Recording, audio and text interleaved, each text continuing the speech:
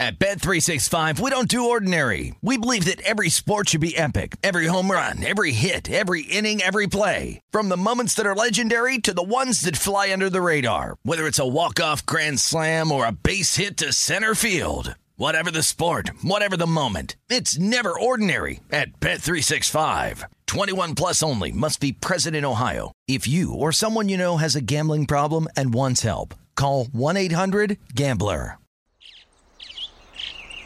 Getting ready to take on spring? Make your first move with the reliable performance and power of Steel battery tools. From hedge trimmers and mowers to string trimmers and more, right now you can save $50 on select battery tool sets. Real Steel. Offer valid on select AK system sets through June 16, 2024. See participating retailer for details. When you buy Kroger brand products, you feel like you're winning. That's because they offer proven quality at lower than low prices. In fact, we guarantee that you and your family will love how Kroger brand products taste, or you get your money back. So next time you're shopping for the family, look for delicious Kroger brand products, because they'll make you all feel like you're winning. Shop now, in-store, or online. Kroger, fresh for everyone. Welcome to the Hank Haney Podcast, a production of iHeartRadio.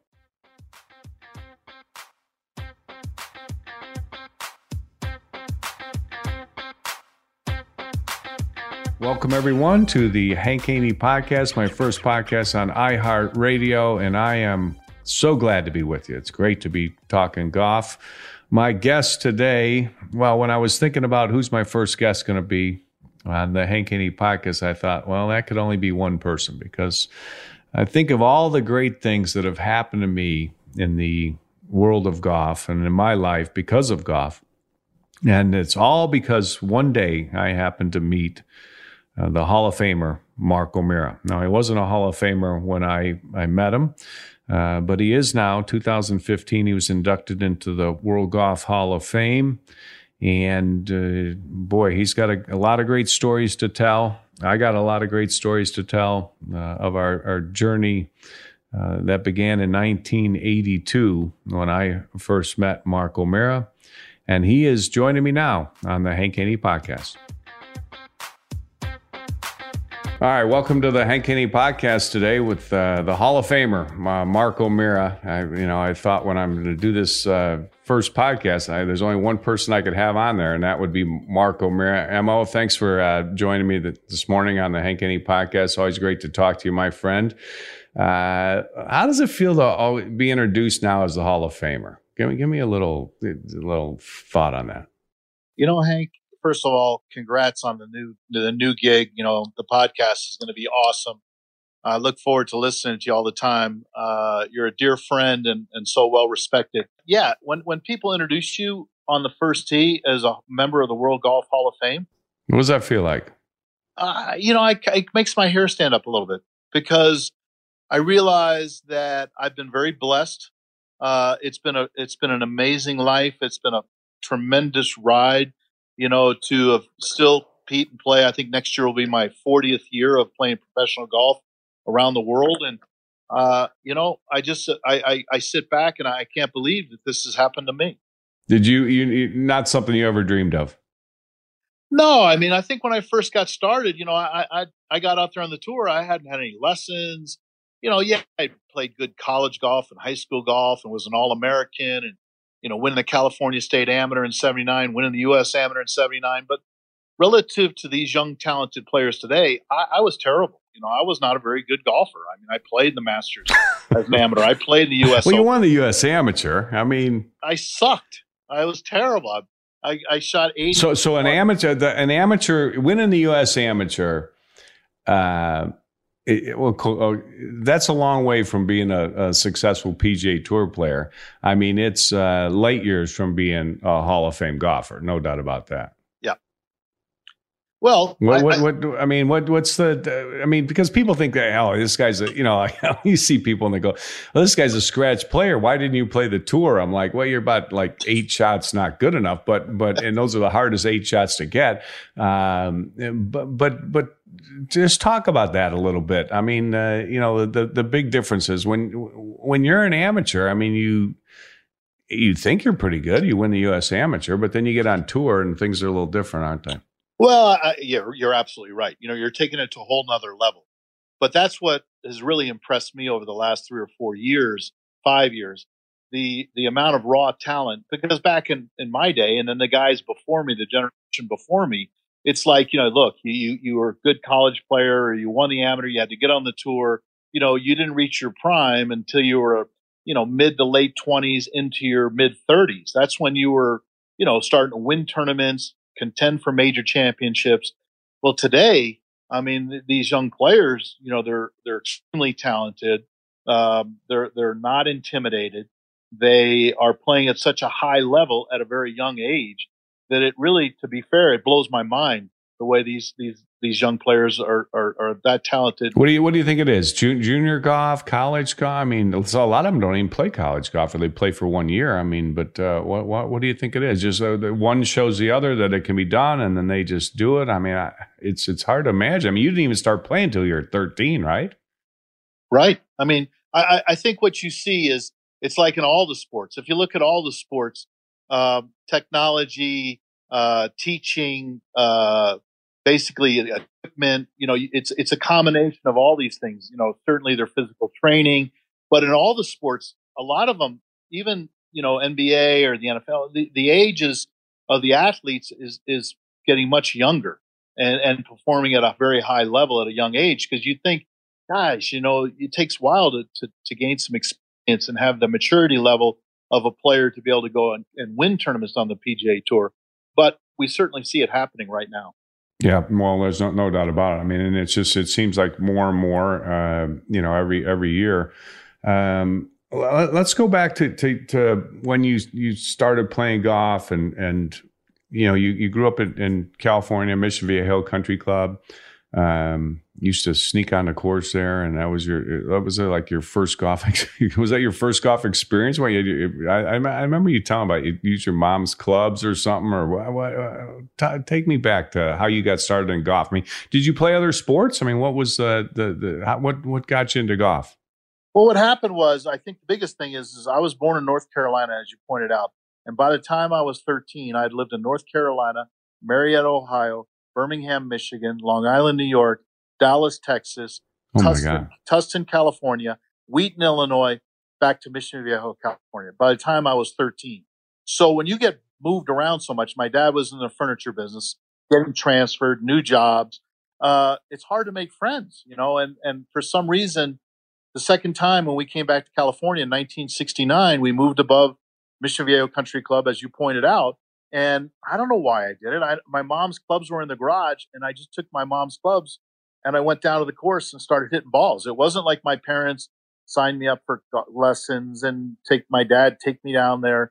I basically did it on my own. And to be fair, like I said at the World Golf Hall of Fame ceremony, I mean, it was the greatest thing that ever happened to me because golf became my friend. Yeah, yeah. And Mission Viejo Country Club, you ended up working there, picking the range, washing cars. Is that where you got your affinity for washing cars? I mean, where'd that start? Yeah, I think a lot of it inherited from my mom too. A little bit of a clean freak. That's what I would be. I classify myself as a clean freak. I'm a total light freak. Like you got to turn your lights off. Like my mom was always yelling at me, Mart, turn off your lights. Turn off. You can't if you leave the electricity. Room, Right. Yeah, what is that? What do you think that saves in a week or a year? Probably not very much. No, I'm gonna turn off the light guy too. And I learned the car washing from you. You do have a distinction with the car washing. I mean, I think without a doubt, you are the only. Well, I don't know this for sure, but I'm going to guess. Okay, you are the only PGA Tour professional ever who has taken a courtesy car through the car wash. Yes. This is true, is not? Many times. Many times. I only knew of one at the TPC, but there's many times, huh? Well, let me tell you a couple things. First of all, I always believe that a clean car will make you hit clean shots. Okay, so all right. If I'm driving into the golf course and my car is clean, I'm going to play better golf. That's just the way I felt. So so if that courtesy car gets a little dirty, you're through the car wash. Yeah, absolutely. And then there was one year I was playing Sawgrass TPC, and I was at that time I was living in Florida, and I drove whatever I was driving. I can't remember at the time, but I got the car washed, and then I was waxing it out in the parking lot at the Marriott Courtyard. And guys were playing the tournament. They came out and they saw me waxing my car in the parking lot at a hotel. And they were like, "What in the heck are you doing?" I'm like, "Well, this is what's it look like I'm doing. I'm waxing my car." Probably with a little new finish too. Probably right there. That's your brand. You like that. You like that new finish.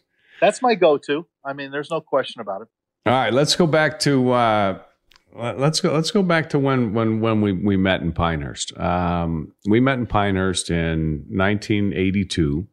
You were there for the Hall of Fame tournament. I mean, this was this was a big changing point in my life too. I mean, I tell people, I mean, there's been so many things that have happened to me because of the game of golf. It's been just absolutely incredible. And none of them happen if I don't meet Mark O'Meara on the driving range at Pinehurst. And our friend Ken Crow and I were colleagues. We worked together there at Pinehurst. And he comes into the teaching center and he says, will you come out on the driving range and watch somebody? And honestly, this is what I'm thinking. I'm thinking, geez, what? It's Friday afternoon. This is one, I'll watch anybody, but I mean, it's like, I thought this is one of, he wants me to watch one of his Club Pro buddies, that missed the cut, and it's been a long day. Can't we watch the Club Pro buddy next week or something? And anyway, he drags me out there, and it's Mark O'Meara. And clearly the luckiest day of my life. So I meet Mark O'Meara, former U.S. Open champion. Whether or not you realize it, I mean, even at the time, I mean, you were a big name in golf. I mean, you won the Rookie of the Year, the year before. You were struggling this year though, in 1982, and I meet you, and you ask for some help. I mean, you ask, hey, get the whole staff out there, right? That was right. The story, but he brought me out there. Now, what prompted you at that time? Like, you'd never had lessons, right? Well, I mean, what prompted you at that time that you thought all of a sudden, maybe I need some help here? Well, I think because I had no clue, right? I told you, I said to how does somebody have no clue that wins the U.S. Amateur and is Rookie of the Year on the PGA Tour? I had no clue. And prior to even talking with you, I had sat down and written a letter to Ben Hogan, because I turned pro in his office in the fall of '80, and I'd written Mr. Hogan a letter asking him for help, and he responded. I mean, he called me, I called him, I talked to him on the phone, and I never got to go see him before I met you. What did he say to you when he in the letter? What did he say? So I wrote him the letter, and then he called the house. I was over for the Chopin, and he told my wife to have me call him when I got back stateside, which I did. I called him from a payphone at Anheuser-Busch in Kings Mill, Virginia. And Mr. Hogan got on the phone, and the first thing he says, "Mark, I got your letter. It was very nice." He goes, "But let's make something straight." He goes, "I don't teach." And I said, "I know, Mr. Hogan, but I've turned pro in your office. I respect you tremendously. I represent you." And I didn't know who to turn to. So I figured I'd turn to you. And he goes, "Well, once again, I don't teach, Mark. I wouldn't want to hurt anybody's game. I don't, blah, blah, blah, blah." And then the phone went quiet for a second, Hank. And then all of a sudden he goes, "So, when do you think you could come down here?" And I said, "Sir?" And he goes, "Well, maybe I would watch you hit some balls. I might say something. I may not say anything." And he kind of went around, and I said, "Well, sir, I'm just trying to stay on the tour to keep my card. So, I don't know, but maybe someday I'll be able to come and watch you watch me hit balls." And so it never really came to fruition of me going to take a lesson from Mr. Hogan until years later after I'd worked with you for 3 years and started winning on the tour and this and that, then I did get to have Mr. Hogan watch me hit balls. I've talked about it before. I'd won a tournament in Japan, and I was coming to play Colonial the next week, and Mr. Hogan wanted me to come over to Shady Oaks and have him watch me hit balls. And so I come over and I'm out there and Chris Cheddar's out there. Yeah, Chris Cheddar, a friend of ours. Chris played the LPGA Tour and a good friend of Mr. Hogan's. Chris is a great gal, a good friend of ours. She was with him, huh? Super. I mean, she was about as close to Mr. Hogan as anybody. Yeah. So Chris Cheddar and myself go out there to the back of the range. We're hitting balls. Mr. Hogan drives out in the cart with a guy named Erwin Jacobs, who owned a company called Minstar out of Minneapolis. And he had just bought the AMF company. So he owned the Hogan company. And Mr. Hogan came out. He sat in the cart. I'm hitting these 5 irons. I just won in Japan the week before. So I'm feeling pretty confident about myself. And I'm hitting these 5 irons about 180, 85 yards at this yellow flag. And Hogan gets out of the cart, grabs onto one of my clubs. He stands behind me, watches me hit like 5 balls. He doesn't say a word. I finally look at him. I said, Mr. Hogan, what do you think? And he goes, keep hitting. I'm like, okay. So, you do whatever Mr. Hogan says. He comes and watches me side on for 2 balls straight across from me. Then he goes back behind me. Still has not said one word. I've hit about 8 or 10 shots. And to be fair, Hank, in my opinion, I was hitting them really well. So I'm really pleased that I'm hitting them well in front of, a legend, one of the ball strikers, a legend to you, a legend to me. And finally, I look back, I got the gall to ask him again. I said, so Mr. Hogan, what do you think? And he took a drag on his cigarette. As he exhaled, he goes, awful. And you thought you were hitting them great. I was hitting it great. It was awful. I'm like, oh my. And so I don't know what to say. So I finally, I look at him. I said, thank you, sir. That bodes me well for so much confidence for this week here at Colonial. And he looked at me and he goes, Mark. And I said, sir. He goes, what are you doing? I said, sir, I'm thinking to myself, I'm almost hit the pin with this 5 iron every time. I don't know what I'm doing. I think I'm doing all right. And he goes, where are you going? He goes, where are you going? I'm like, sir, I don't understand. He goes, it's an easy question. Where are you going? I said, sir, I did get my degree at Long Beach State in business administration, but where am I going? I don't know where I'm going. He goes, well, and he points out towards the flag. He goes, you're going that way, right? And I said, yes, sir, I am going that way. He goes, well, why do you go? And he pointed backwards. He goes, why do you got to go backwards to go forwards? And I said, well, I guess you don't have to do that. And he goes, let me show you something. And he got me set up. And basically, who took a lot of lessons from him and was a big fan of Ben Hogan was a pro named John Schley. Yeah. He was another great ball striker. And so he set me up and almost like a starting block, like a racer and it's running the 100 meters or something. And he got me like totally like stationary with my lower body. And he said, I want you to hit one and don't move your lower body at all. Just stay right there. So it kind of would feel stack and tilt, but it was kind of like, just don't move your lower body. And so I hit like 3 balls and I basically shanked them to the right. And he goes, no, that's way better. Just do that. And he got in a golf cart and he drove off. And I looked at Chris Cheddar, Hank, and I said to her, I'm like, are you kidding me? That was my lesson from Ben Hogan. I said, I'm not going to do that shit. I'm done. I'm not going to do it.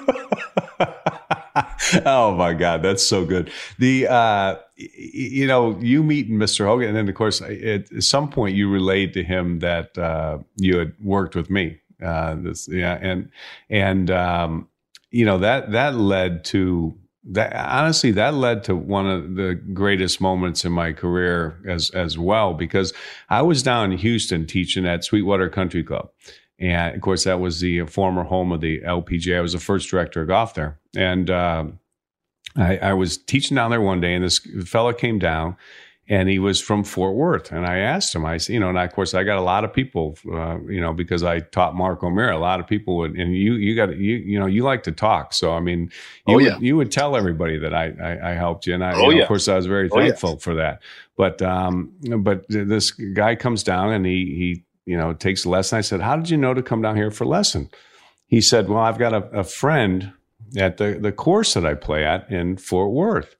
And he told me that there's somebody in Houston that really knows something about golf. And I said, what's your course? And he says, it's Shady Oaks. And I said, well, who's your friend? He said, Ben Hogan.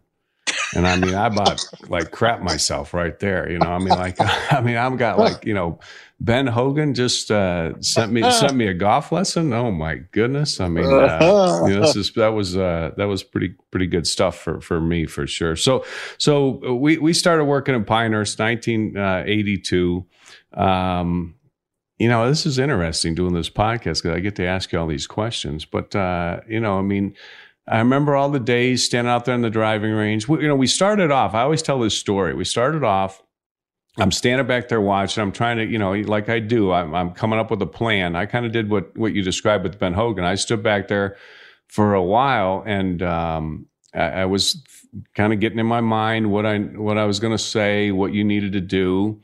And you look back and you said, are you ever going to say anything? And I said, I'm figuring out what your plan needs to be. Why don't we go down? We'll, sit down in the clubhouse. We'll have a Diet Coke. We'll talk about it. And your response is that, listen, just start telling me something, because I don't have any time for that, because I'm gonna lose my card. I'm gonna be off the tour.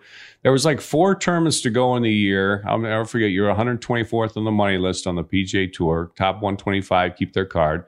And you didn't want to go sit down and talk about it. You just wanted me to tell you something. But we talked about it, and then that day and then that weekend we started working. And I have to say, people talk about how hard people practice, but nobody, maybe VJ. He's a hard practicer for sure through his career, but I've not seen anyone that practiced harder than Mark O'Meara, for sure. Well, it's funny you said that, Hank, because I felt like it was interesting from the standpoint when somebody is struggling and you help so many different people, all different levels of golfers. Everybody's always in for the quick fix. And certainly so was I. And then all of a sudden somebody says, look, let me explain to you what you're doing and why you're seeing the results you're seeing. Okay. And then I'll explain to you a way I think you should swing the golf club and why I believe you'll find better results. And the first thing I said to you, I said, well, that makes total sense, but Hank, but how long do you think this will take to change?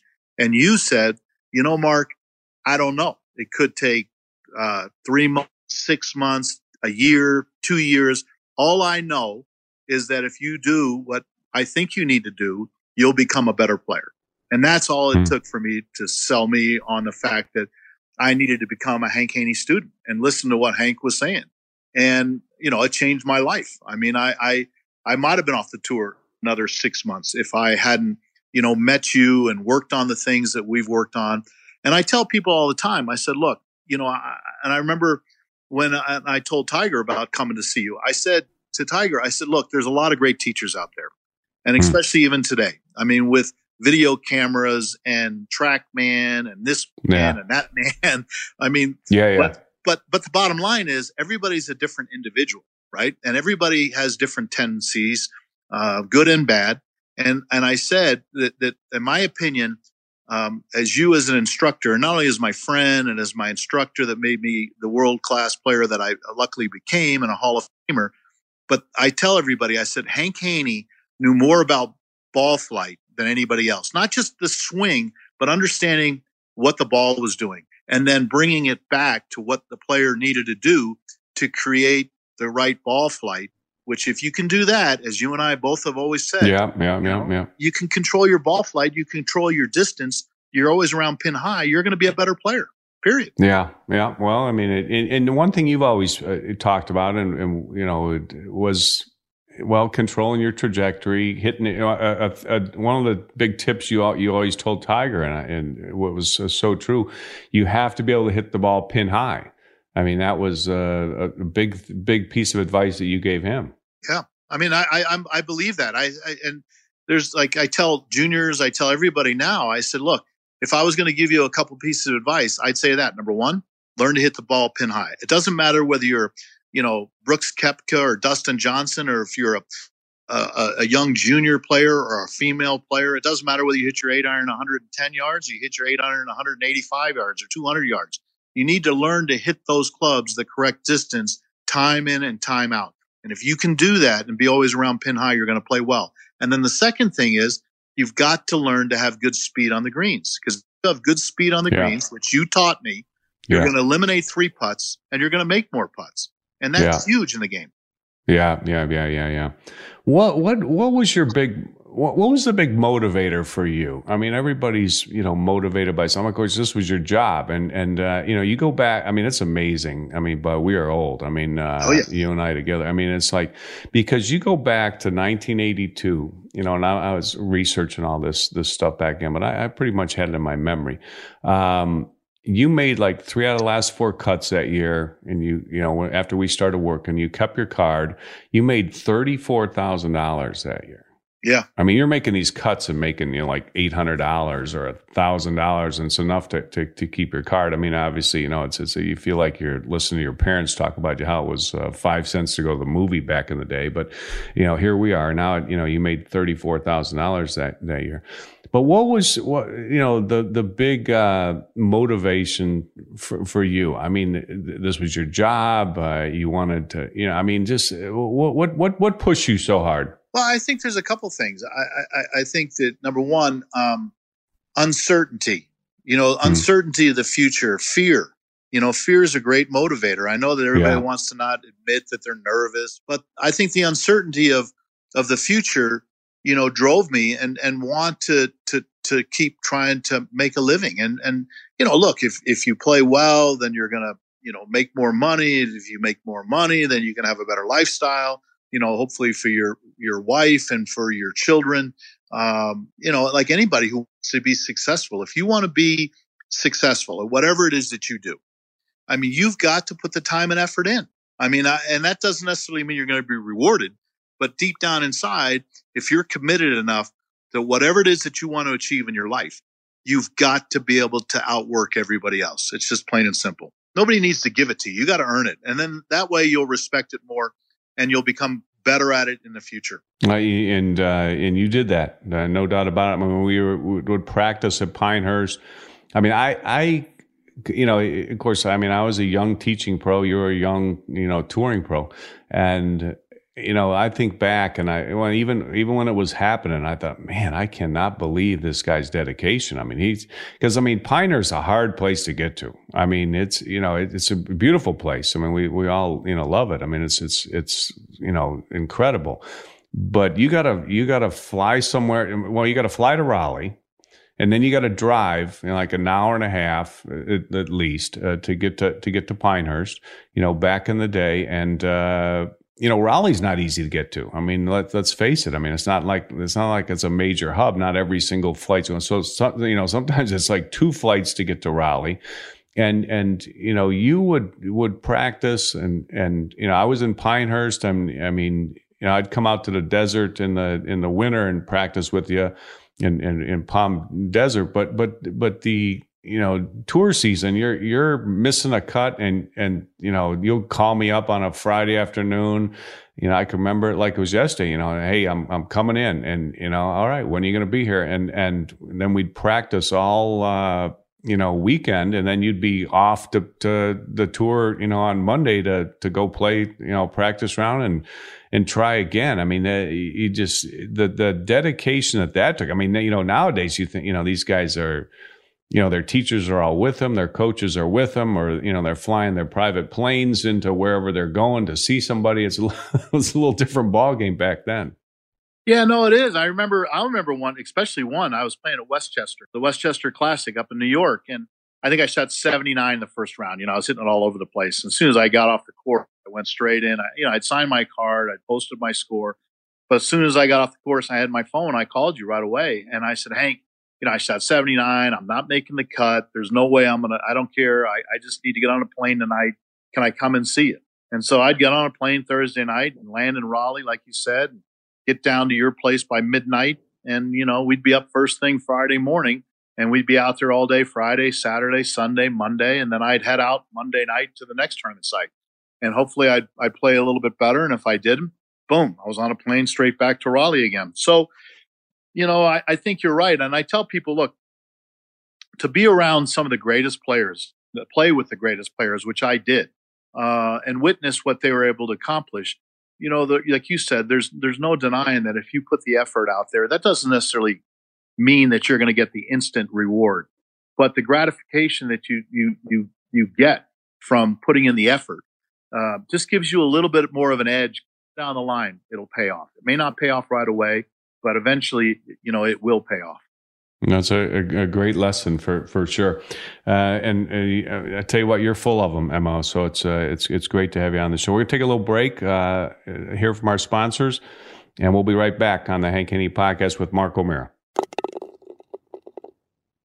At Bet365, we don't do ordinary. We believe that every sport should be epic. Every home run, every hit, every inning, every play. From the moments that are legendary to the ones that fly under the radar. See for yourself when you sign up today and get $150 in bonus bets when you bet just $5. Whatever the sport, whatever the moment, it's never ordinary at Bet365. 21 plus only. Must be present in Ohio. If you or someone you know has a gambling problem and wants help, call 1-800-GAMBLER. Terms and conditions apply.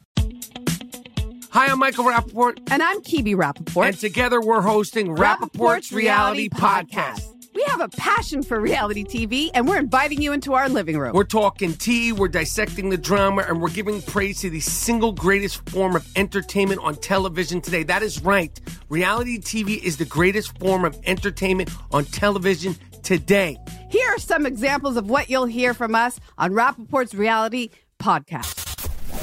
This is where we discuss all things reality TV, all things popular culture. And a little bit of Rappaport's reality, the reality of bit. us. We're figuring out. And if we had been recording these last 4 or 5 days, it would have been, the podcast juicy. Would have taken a left turn. Listen to Rappaport's Reality with me, Kibi Rappaport. And me, Michael Rappaport, on the iHeartRadio app, Apple Podcast, or wherever you get your podcast. More Than a Movie is back with Season 2 of the award-winning film podcast, and this time with a lot more movies. I'm your host, Alex Fumero, and each week I'm going to talk to the people behind some of my favorite movies. From The Godfather, Andy Garcia. He has the smarts of Vito, the temper of Sonny, the warmth of Fredo, and the coldness of Michael. To the OG Spy Kid, Alexa Penavega. You had Carla Gugino, who's the coolest mom ever. You had Antonio, who's handsome, amazing, charismatic. And then Carmen and Junie. I felt like a lot of other kids felt like this could be me. To the legend behind La Bamba, Lou Diamond Phillips. When I walked in, I didn't think I had a shot at Richie because John Stamos' picture was already up on the wall. Every episode will feature interviews with the biggest actors, directors, writers, and producers behind your favorite films and tap into the history of Latinos in film. Listen to More Than a Movie as part of the My Cultura Podcast Network, available on the iHeartRadio app, Apple Podcasts, or wherever you get your podcasts.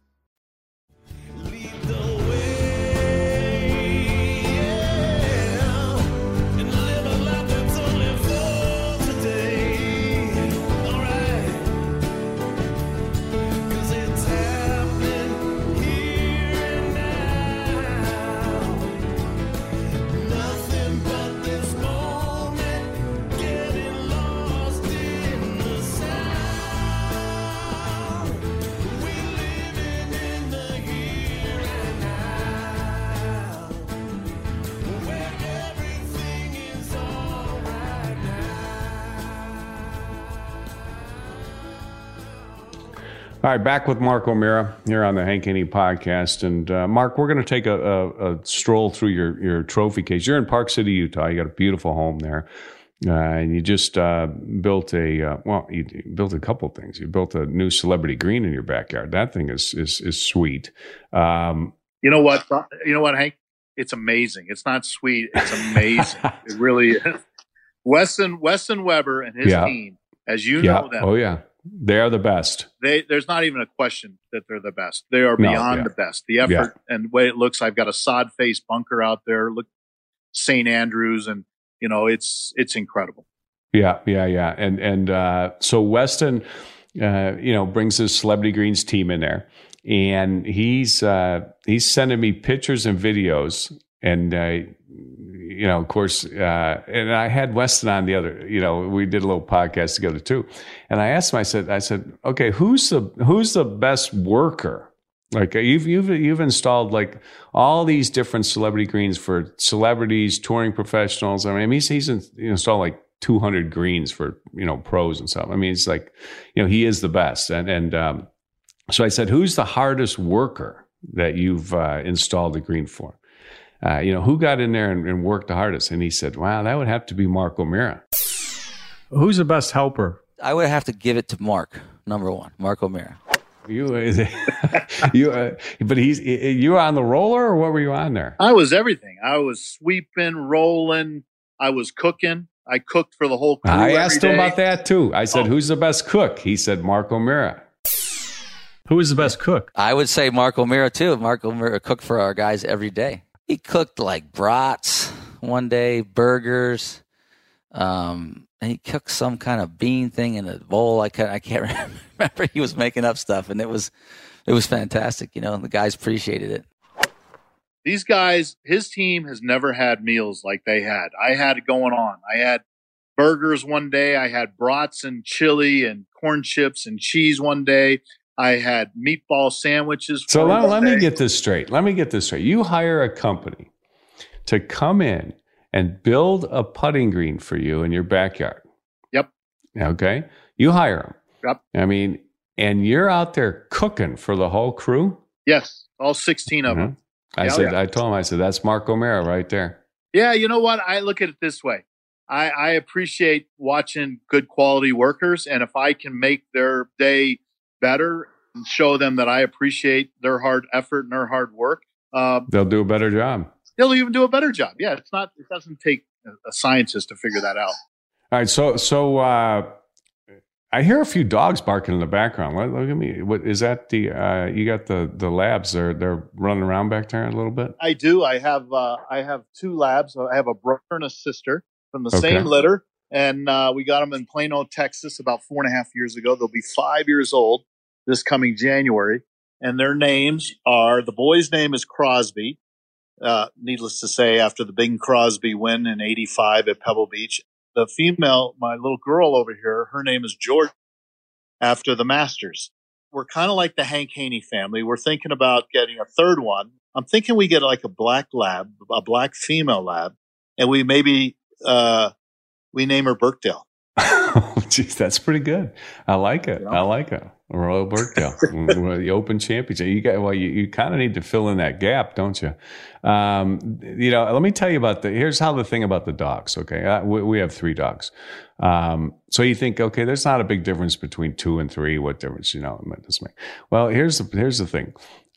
Number 3 can get number 1 and 2 barking. Okay, so it's just one more to get things going. But I do like to have a whole litter. So I mean, you love your dog. So I mean, you'll love having a third one too. And once you start thinking about it, that probably means you've already been checking it out. So you probably got to figure out where you're going and everything else. You are a purchaser. Yeah. That's why I have to keep playing golf. So that is one of the other motivating factors in playing good professional golf, because if you play good professional golf, then you can reward yourself with some goodies on the side. Yeah, no doubt about it. All right, back to the speed of the green. Back to the speed of the green. What speed do you got your celebrity green in your backyard? What speed do you want that dialed in at? Is tour speed or what? Oh no, faster. I want it at 13. Why do you want that? Why do you want it faster than tour speed? So that way, when I have people come over, which doesn't happen very often, I can brag about how fast the green is, and then I can explain to them, this is fairly similar to what Augusta National. Okay, good. I got it. All right. So that's what you wanted, Augusta speed. I think so. I mean, but then when I go out and play in the Champions Tour, like the last few weeks, Mitch, my caddy, Mitch Windsor, who's a great young man, Aussie kid, Mitch was like, oh, now you're going to be leaving your putts short because you're putting on those greens at home. Your green is so fast. And I said, no, don't worry. But I will say this. Having my celebrity green in my backyard has improved my putting. Really? Yeah. Well, it's supposed to. You think it's easier to go from, fast greens to slow greens or slow greens to fast greens? I think fast greens to slow greens is okay. I mean, because to me, like having a fast green, it kind of smooths out your stroke a little bit. So yeah, if the greens aren't that slow out there on the tour, whether the PGA Tour or the Champions Tour, but you just lengthen your stroke. You don't have to put any more hit in there. You just make your stroke a little bit bigger. Yeah. Well, I mean, you've always been a great putter. This is Well, discussion's wait. leading me down a little path here. Yeah, let's just point out there's no question that I never was a great ball striker, but I was a very good putter and I was a good short iron player throughout my career. I was never a great driver of the ball. But now we need to let people know that, and even in 98 when you were with me and I won the Masters, I had a bit of issue with my right hand on my putter. You recall that, right? I do recall after the first round at Augusta, and you were not pleased. You were not pleased. Not at all. Do you want me to tell that story, or Please, I mean, it's like, it's like I can't stand this place. I never play good here. I can't putt. How can you win a Masters? I'm yipping him on the 10th green on How Thursday. can you win a Masters when you can't make it from 3 feet? And I'm like, Mark, it was a tough day. I mean, of course, everybody's like, your friends, your wife, your caddy, your agent, everybody's like, Hank, you go talk to him. Of course, I'm the one that, is always assigned to go talk to you. And, that was my job. So, I'm like, Mo, I mean, come on, bud. I mean, it's a tough day out there today. I mean, you're all right. You're a couple over par and you're all right. I mean, all right. I mean, did you see me out there? I mean, did you see how I was putting? I mean, how can you think you're going to win a Masters when you're putting like this? Well, I mean, I said, well, let me just take a look at your stroke and see what's going on. And I made a little suggestion, probably gave you a little candy pill, No, I remember exactly what you said. Okay, Here's what you said. Okay. Let's go over to the putting green. So we went over to the putting green at Augusta National. And he goes, Mo, this is what it looks like. It looks to me like your putter is your eyes are pointing too far to the right and your putter is too far to the left. Okay. So I said, what do you want me to do, Hank? He goes, what I want you to do is tilt your eyes more to the left and open your putter face up. And I looked at you and I said, are you kidding me? I didn't say it just like that. I used a profanity. There was an F-bomb in there. There was an F-bomb in there. And I said, are you kidding me? Do you have any understanding how fast these greens are? They're running almost 14 out here. And let me get this straight. You want me to tilt my eyes to the left, open my putter blade up, and go out and go with that out here at Augusta National? Yeah. Are you freaking kidding me, Hank? And what did I say? You said, yeah, that's exactly what I want you to do. And so we practiced for about an hour. And then the next day I got out there, I still felt uncomfortable. And I did what my instructor told me to do. I tried to tilt my head more to the left. I tried to open my putter blade up.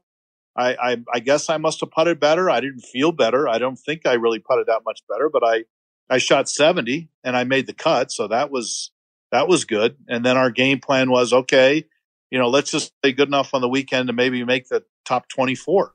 We went out there on Saturday and shot 68, 4 under. It was a windy day. The top 24 used to was that invited back next year? Was that the way it used to be? Yeah. Not now. It's what, top 12 maybe? Top 12, yeah, maybe. Something like that. Okay. And so we went out there on Saturday. It was windy. It was tough again, and I shot 68, 4 under. Yeah. And then lo and behold, I'm now going to be paired in the last group on Sunday with Fred Couples.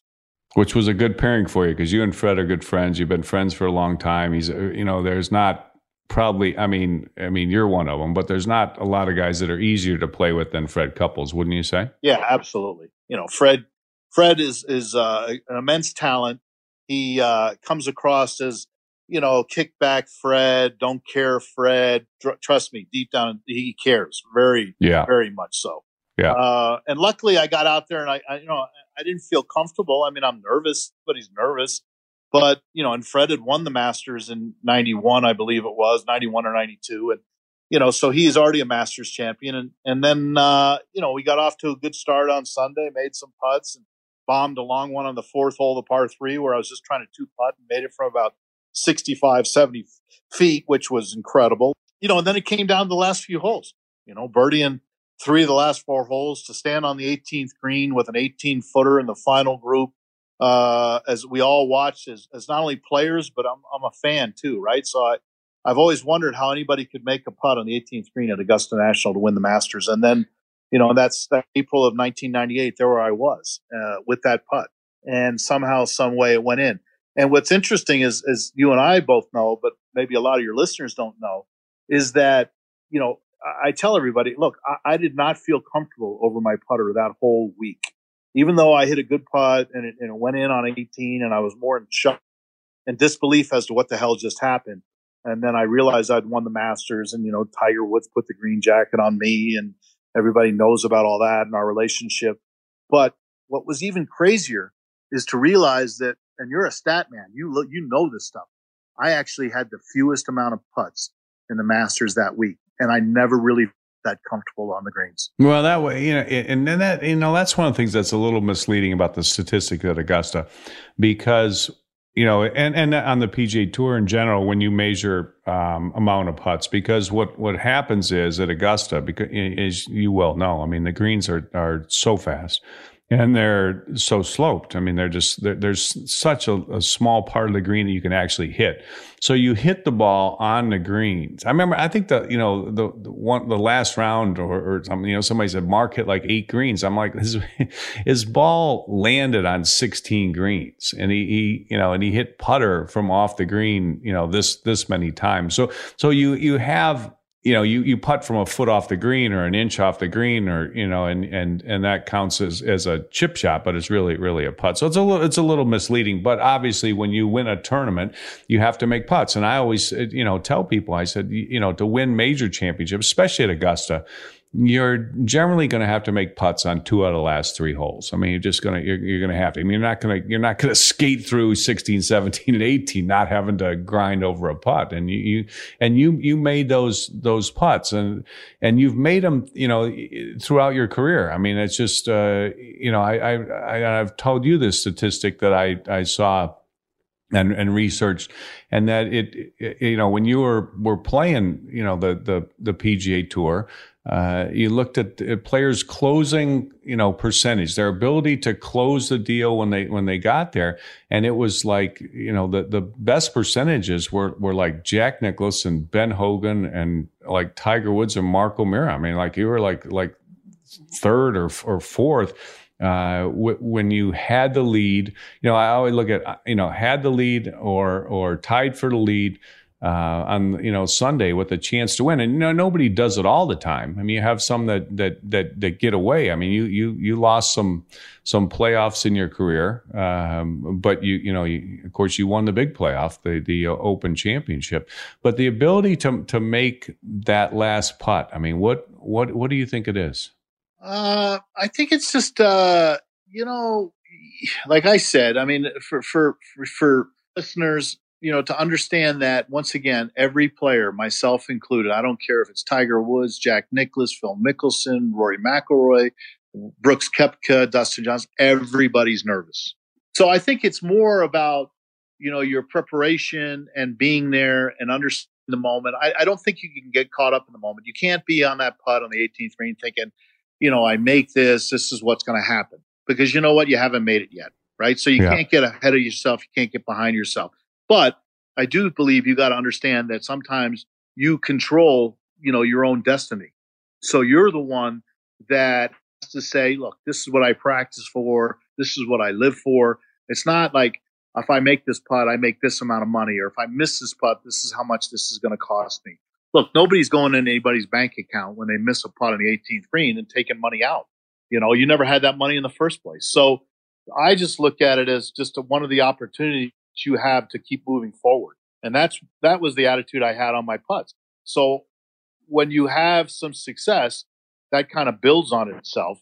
And I think that you can use that as a motivating factor. In other words, when you're coming down the stretch and you're trying to win, and let's say it's a course that you've had previous success at, and watch Tiger Woods do this at like Bay Hill or at Torrey Pines or wherever it is, or myself at Pebble Beach. When they're coming down the stretch, it's so easy for them to remind themselves that they've done it before. And maybe the guys they're playing with haven't, so that doesn't give you the right that you're going to do it, but it gives you a way better advantage that you can pull it off just from the fact that, that you've done it before. Okay, so you'd done it in regular tour events, but you hadn't done it in major championships. You hadn't done it in the biggest major championship at Augusta. What did you tell yourself on the 18th hole at Augusta when you won the Masters, made that last putt in 1998? Well, I think what helped me the most early in the week, because you were there with me, I think I got to the point in my career where I realized that, you know what, maybe it wasn't in the cards for me to win a major championship. You were 41 years old, right? Right, exactly. Yeah. I was 41. And so maybe it's not in the cards. So I think what happened was because maybe I lowered my expectations, it gave me room to break through. Maybe the same thing happened to Sergio, too, when he won at Augusta. It might be the same thing, yeah. Yeah, I mean, because, look, he's got the talent and the ability and had so many opportunities to get it done, and he hadn't got it done. And then all of a sudden, maybe when maybe he couldn't do it, maybe even himself, he did it. But for me, on the 18th green, I remember my self-talk was this. I'll never forget it as long as I live. I never once thought that if I made that putt or I was going to make this putt, I was going to get the green jacket, I was going to be a Masters champ, blah, blah, blah, blah, blah. I didn't say that to myself. What I said to myself was I was putting my ball down and lining it up. First of all, we walked onto the green, and I said, Fred Couples is in the bunker. We're tied for lead. He's going to hold his bunker shot for birdie. I'm going to have to make this putt to tie Fred. That's what you were thinking. That's exactly what I said to myself. And he hit it about 4 feet below the hole. And so now I put my ball down, and as I'm walking around lining it up, I said to myself, Emmo, this is what you play for. Sooner or later, you're going to have to make a putt. Whether you make this putt or you make a putt on 10 or 11 or wherever the playoff goes to. But the thing is the longer it goes on, whether it's a 3-footer or an 18-footer like this one here, the longer it goes on, the more the odds go out of your favor. So you might as well do your best and put the best stroke you can on this one here. That was my self-talk. And as I got over it, I made a couple practice strokes. And when I hit my putt, it was about 2 feet off the putter. I knew I'd hit a good putt. I had absolutely no idea what the outcome was going to be, but I knew I'd hit a good putt. And as I watched, and the people rose on the other side of the green and stood up, and everybody stood up around the 18th green, and I'm watching, and they're watching, and the ball's tracking towards the hole. I'm thinking to myself, it got about 1.5 feet from the hole, and I realized, oh my God, it's going to go in. And then it started breaking to the left, and my last thought was, please don't lip out. And it hit the left side of the hole, dove in the hole. My arms and hands went up in the air with my putter, and my expression on my face was, like I said earlier, Hank, was more shock and disbelief as to what the hell just happened. And then I realized I was the Masters champ. And you go from, in that moment, you go from this place is so hard, this course drives me crazy, to this is the greatest. And it definitely is in golf. There's no doubt about that. Is that correct? Look, there's 4 major championships. Yeah. Okay, that's what golf's all about. You've talked about it all your life. You've talked about it on your radio shows. I mean, look, there's the Masters, there's the U.S. Open, there's the Open Championship, and there's the PGA. That's but if you could win one, if I could win one, I would have told you that I would have wanted the Open Championship, the Claret Jug. You had that one too. Well, see, so in my opinion, not to be everybody's opinion's different, but I feel like I won the best too, and I'm an American, And most people say, well, wouldn't you want to win the U.S. Open? I'm like, listen, I have a U.S. amateur, so I've won a USGA event. I said, the thing is the great thing about the Masters is, as you pointed out, it's always at the same place. It's at a golf heaven. People, it's always at the same time of the year. I'm a member there. I played every year until 2018 when I decided to walk away at 61. I didn't play this year at 62 years of age. I'm done playing there, but I'll be there every single year. And that's what I think being a Masters champion is all about. Going to the dinner Tuesday night, sitting with the other Masters champions in the room. It's a little bit disheartening this year, only because, Tiger pulled it off, which was an amazing story. You knew he could probably do it. I felt deep down inside I never count the guy out. As soon as everybody else does, that's usually when he does something well. And I won't be able to sit. I always sit next to him at dinner. There you go. Well, it's a good place to be at the head of the table. You've been there, you backed it up with the Open Championship, which was incredible. Did the confidence from Augusta carry you through to the Open Championship when you get in the playoff there with Brian Watts? Well, I think it helped. I think it definitely helped, but I was just as nervous. I didn't think it'd give me.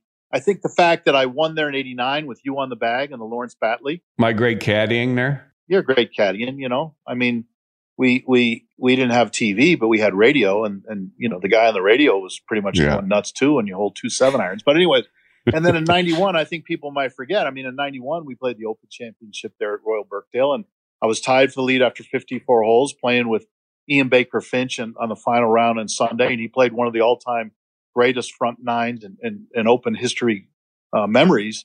He went on to win the Open Championship, and I think I finished 4th or 3rd or something like that.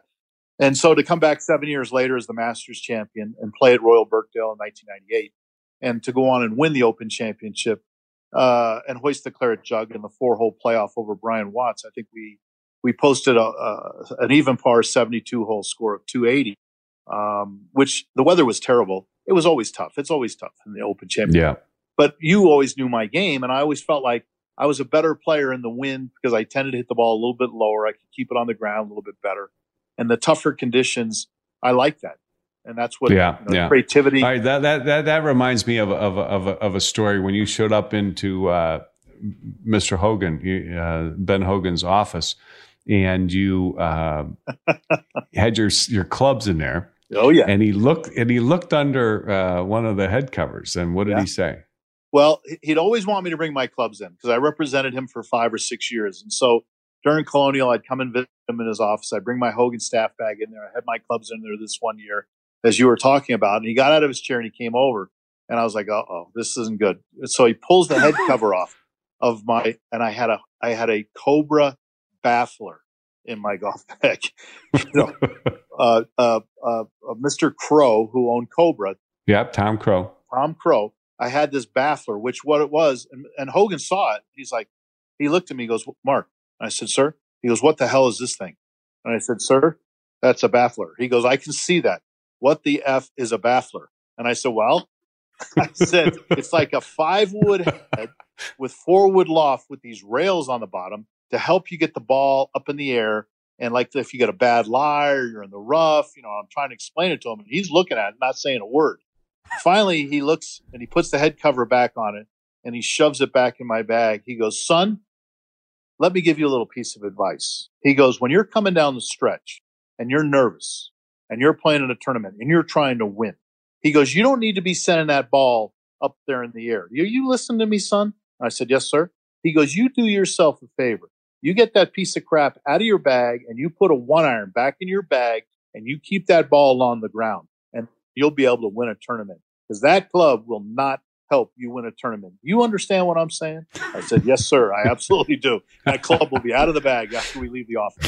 Oh my God. That's when the 1-iron came in.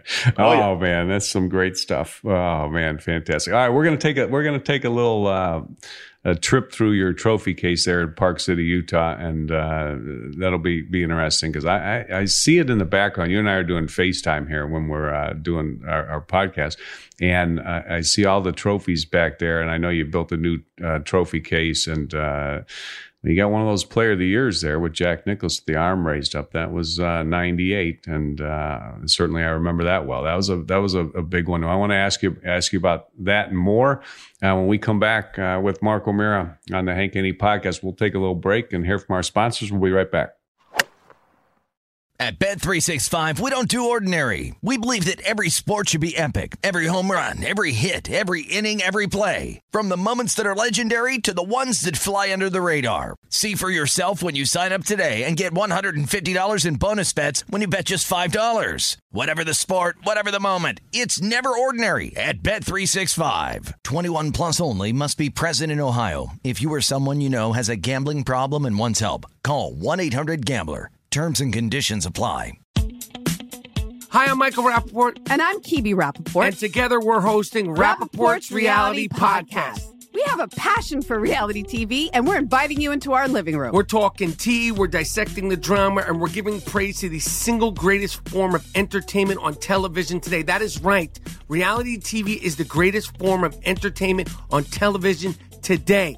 Here are some examples of what you'll hear from us on Rappaport's Reality Podcast. This is where we discuss all things reality TV, all things popular culture. And a little bit of Rappaport's reality, the reality of us. We're figuring out. And if we had been recording these last 4 or 5 days, it would have been, the podcast juicy. would have taken a left turn. Listen to Rappaport's reality with me, Kibi Rappaport. And me, Michael Rappaport, on the iHeartRadio app, Apple Podcast, or wherever you get your podcast. More Than a Movie is back with season 2 of the award-winning film podcast, and this time with a lot more movies. I'm your host, Alex Fumero, and each week I'm going to talk to the people behind some of my favorite movies. From The Godfather, Andy Garcia. He has the smarts of Vito, the temper of Sonny, the warmth of Fredo, and the coldness of Michael. To the OG Spy Kid, Alexa Penavega. You had Carla Gugino, who's the coolest mom ever. You had Antonio, who's handsome, amazing, charismatic. And then Carmen and Junie. I felt like a lot of other kids felt like this could be me. To the legend behind La Bamba, Lou Diamond Phillips. When I walked in, I didn't think I had a shot at Richie because John Stamos' picture was already up on the wall. Every episode will feature interviews with the biggest actors, directors, writers, and producers behind your favorite films and tap into the history of Latinos in film. Listen to More Than a Movie as part of the My Cultura Podcast Network, available on the iHeartRadio app, Apple Podcasts, or wherever you get your podcasts.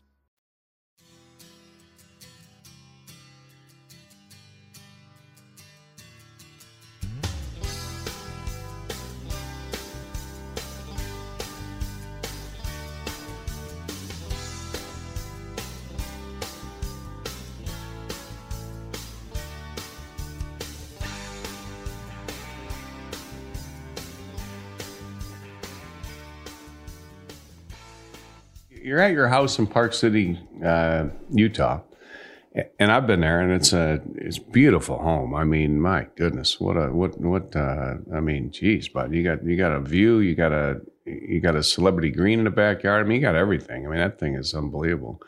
But you also got a new trophy case. I do. It's really nice. My bride last fall, when we decided to move out of Houston, and when we knew that we were coming to Park City full time, we had to basically get our trophies that we had and move them all here. And so we had this display built, and now all the trophies, like I've been lucky to win over these years, are all displayed here, up here in Park City at our home that you've been to. And it's kind of neat because there's so much to reminisce about. From the very first win, which is the Milwaukee Open, which is right up there on the top. Well, you start before that with the U.S. Amateur. Oh, yeah. No. Let's go over here. Let's start at the beginning here. Okay, there's the U.S. Amateur Trophy. Okay. That was in 1979. So right. that's amateur trophy right there. And then they give you a medal. As you can see, the USGA gives you a medal. So that's kind of cool. And then so I'm getting a little FaceTime trophy cabinet here tour. I love it. Okay. Yeah. So U.S. Amateur first. Okay. Then we turned pro and struggled on the tour for a while. I did okay. I was rookie of the year my first year. And then you get anything for that? Did they give you a little something? I must have, but I don't see it up there anymore. So I really can't. I can't go there. And then I struggled, and then, as everybody knows, the story goes, I was on the range there at Pinehurst, and some guy was watching me hit ball, and he said to me, "How you doing?" I said, "Not very good." And I said to him, I said, "What do you think?" And he goes, "Can I ask somebody else?" I'm like, "Bring the whole staff out. I need all the help I can get." Oh my God! And that's when the famous and one and only Hank Haney came on the range and introduced himself, and I introduced myself. The rest is history. There you go. We went to work. We changed. We spent many hours at Pinehurst in the snow. Me throwing my clubs out there, an umbrella, and then many, many hours on the range at Sweetwater down in Sugar Land, Texas, and wherever I needed to go to come in and see you and work on my game. That's what I did, and look at how it paid off. Okay, so. Up on top here, I'm going to show you that. That's the Greater Milwaukee Open champion. Was it the trophy or the glass? Okay, the glass. No, the one, the silver one. Okay, yeah, trophy. That was in '84. The trophy to the right of it, that's the Dubai Desert Classic. Okay. Okay. And then the bowl is a Ryder Cup bowl from one of the Ryder Cup teams. And it's funny. So you go from 1984, the Milwaukee Open Championship, where I beat Tom Watson at Tuckaway, to here. I won in Tucson at the Cologuard Classic. So 84, this last year. This year, 2019. Okay. And then we have a couple of ESPYs. See, so we got a performance of the year in 1998, men's golf. That's an ESPY there. And then outstanding performance under pressure in 1998. That's a ESPY. And then Hank, you'll remember this trophy. You caddied for me when we won this one right here. The Lawrence Batley. That would be the Lawrence Batley. Now, look at that. The Lawrence Batley Invitational. Yeah, European Tour event. That was we won. I don't know what I did. I carried. It was raining. It was tough. It was I was an encourager. I rarely got the right yardage. Sometimes the wrong hole on the pin placement sheet. But you did hole full. There were 7 irons, weren't they? Seven irons on the last 9 holes of the tournament. Beat this guy, Carl Mason, who was a really nice guy, of course, but and a journeyman player. This was going to be like his first win on the European Tour, and you dunked 2 full 7 irons on the last 9 holes to win that tournament. And I jumped out of my caddy suit and mugged you on both of those 2 occasions. And you were like, Hank, settle down a little bit. Calm down. It was 11. Yeah. It was on hole 11 and number 16. Because I remember on 11, I hit the 7 iron and it looked good, like it was going in. And it looked like it one hopped over the green. And that's when you said, no, that one hopped into the hole, Mark. And I'm like, okay, great. So we made eagle there on number 11 at Royal Birkdale. And then 16, like you said, good drive and 7 iron, just trying to hit it in the middle of the green because I had about a 2-shot lead or 3-shot lead. And I pulled it and was going right at the flag and it went in the hole. Then, look, golf is such a global game, as we all know. And for me, I take tremendous pride as a young American player when I got on the tour after I'd won the Milwaukee Open 84. In 85, I won the Crosby at Pebble Beach. Yeah, used to be called the Bing Crosby, the AT&T now. Yeah, I won the last Bing Crosby National Pro-Am. So that was in 85. Then for 86. You won that 5 times. Yeah, right? Let's just take a little look at that, okay? So that's this display right here. So those are the 5. I'll open it up for you. So the little ones, I won the Pro-Am one year in 84. That's the 84 Pro-Am division winner at Pebble Beach at the Crosby. Then I came back in 85 and won the individual title in the Crosby. And then the bigger ones in the back are the 4 AT&T Pebble Beach Pro-Am. So that kind of display right through here is all happened at Pebble Beach. And I remember this year when Phil Mickelson won his 5th time, I texted him right away and congratulated him. But I also said, Phil, look, that's great. You won 5. You know what? You tied the old man. You don't need to win anymore.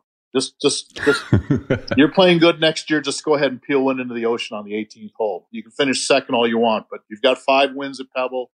You've tied me at Pebble, and that's it. You don't need to win 6. What did he say? What was his response? None? He was like, don't worry about it, Emo. Don't worry. So I move on down here. Later, let's not stay at Pebble for a second. You won that one year with your dad playing. Yeah. That was a special one, huh? So greatest moments ever. Let's see what you were. It would have been I won in 87. I won in 89, the AT&T. And then in 1990, I invited my father to come and play with me. The 2 times my dad and I played together at Pebble Beach. Ironically, we made the cut both times. So that was really cool. And then the second time when I played with my father, I was leading the tournament after 3 rounds, and I played with my dad in the last group there at Pebble Beach. Can you imagine playing with your father at Pebble Beach and in a PGA Tour event? No, that's a little unique. Yeah, and winning. And so this one here, this is the 1991 right here. And that's the one that I played with my father and won the tournament. And I just remember my dad calling me afterwards. I think I told you the story. He says, hey, Mom, I got the Golf World in the mail. I saw you're on the cover, Prince of Pebble, blah, blah, blah, blah. I saw you, won the tournament. You made $180,000. He goes, but I looked over in the other box in the corner there and I saw Team O'Mara won $8,800. And I said, yeah. And he goes, well, when are you going to send me my $4,400? You can't take prize money. You're an amateur. He goes, no, I'm turning pro.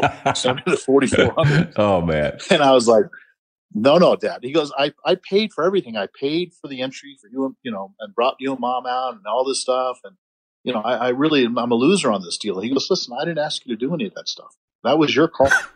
You just sent me the $4,400. So I did. I wrote my dad a cool note and a letter, and I sent my dad $4,400. So he's no longer with us, but you know what? He was the greatest, as you knew my dad. Oh my God, he was incredible, and there's so much of Mark O'Mara in his father. That's for sure. That's for sure. For sure. So that's all Pebble Beach, and so later that same year in '85, which was quite a few years ago, I decided to go play the Hawaiian Open in '85 after I won the Crosby, and I won the Hawaiian Open in 1985. And there's the that was back-to-back wins right there. I remember that. Yeah. One of my prizes is obviously that, which was really awesome. But in 97, and get this, because it's fun with my stepson, we'd be watching tournaments, Aiden now. And he's like, we'd be watching the Hawaiian Open and watching Justin Thomas shoot 59 or this or that 3 years ago. And I said, Aiden? He goes, what? He said, I've won that tournament. He goes, you have? And I said, yeah, 1985. He goes, wow, you're really old. I'm like, oh, yeah.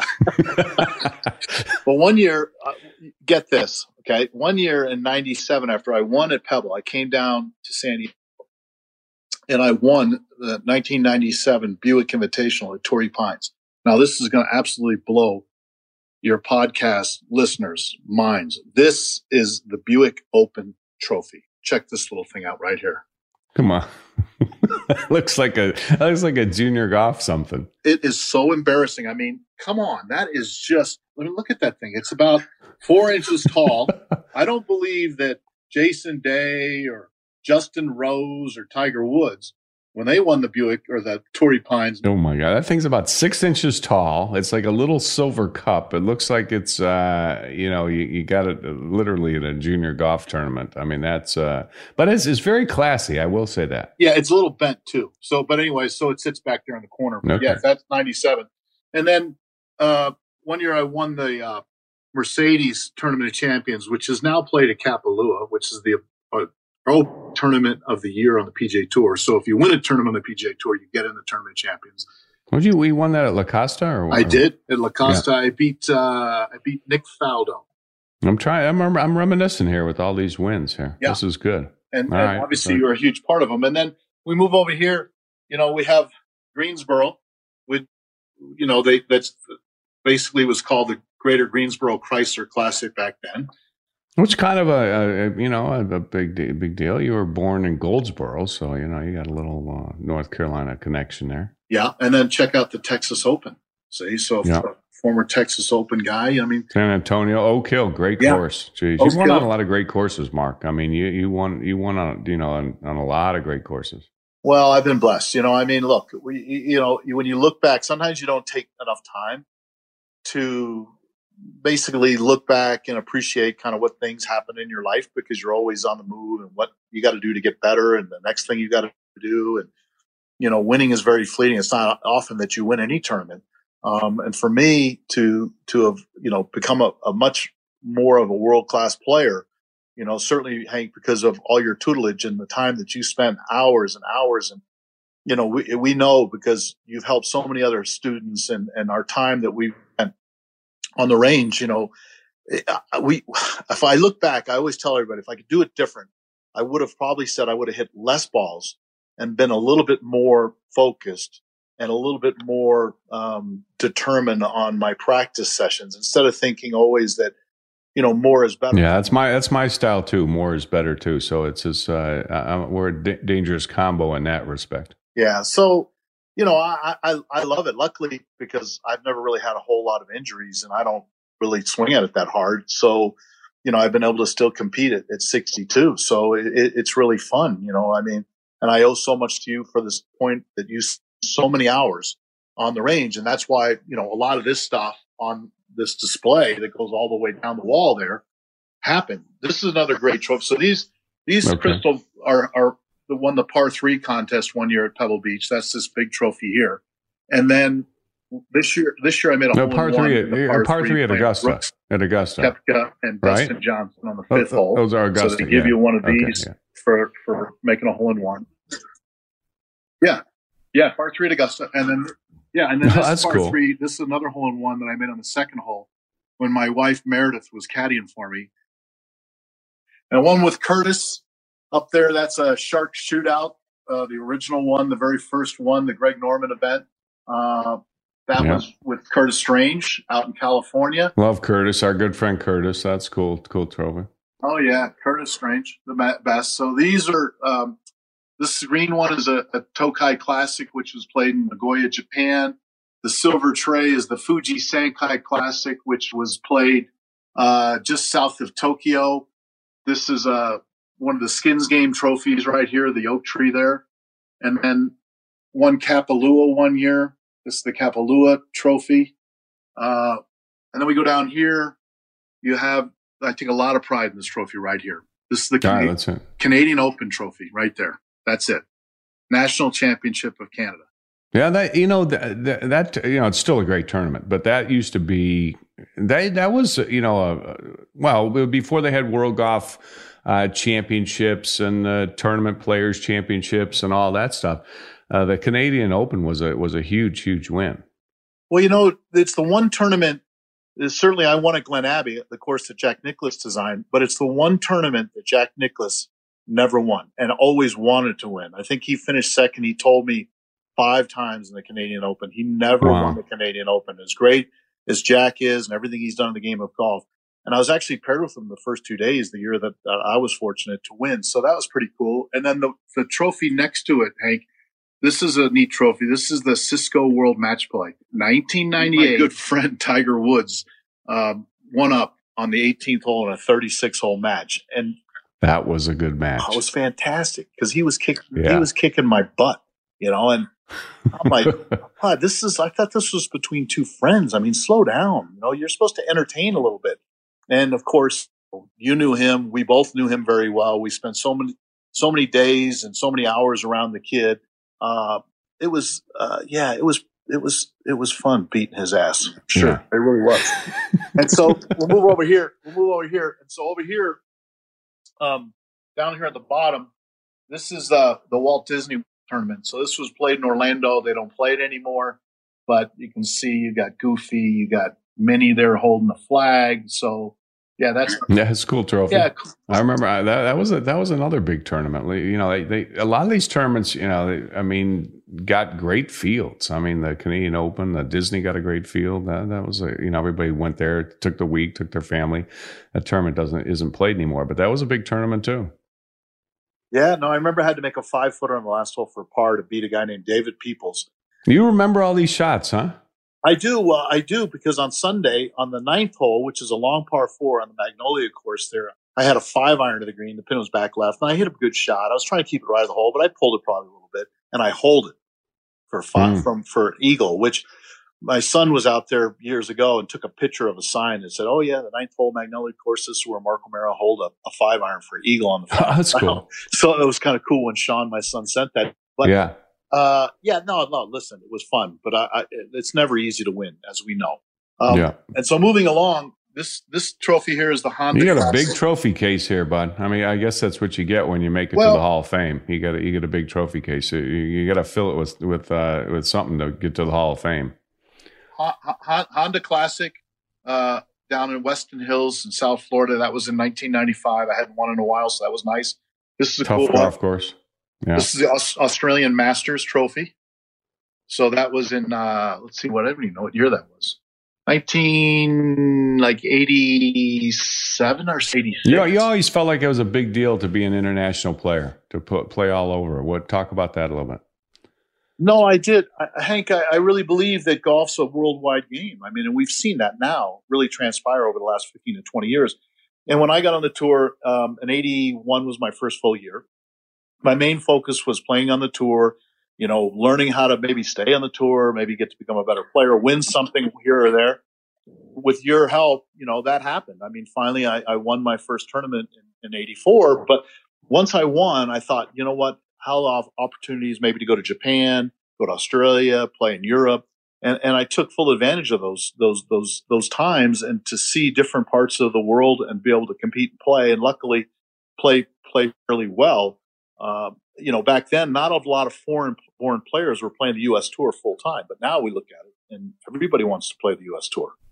Yeah, amazing. Yeah, no doubt about it. All right, what else you got up there in that trophy case? So we'll move on to the really nice area. And people can't see this on the podcast, but I'm seeing it, and you're doing a great description here. Well, I wish they could see it. So here we go.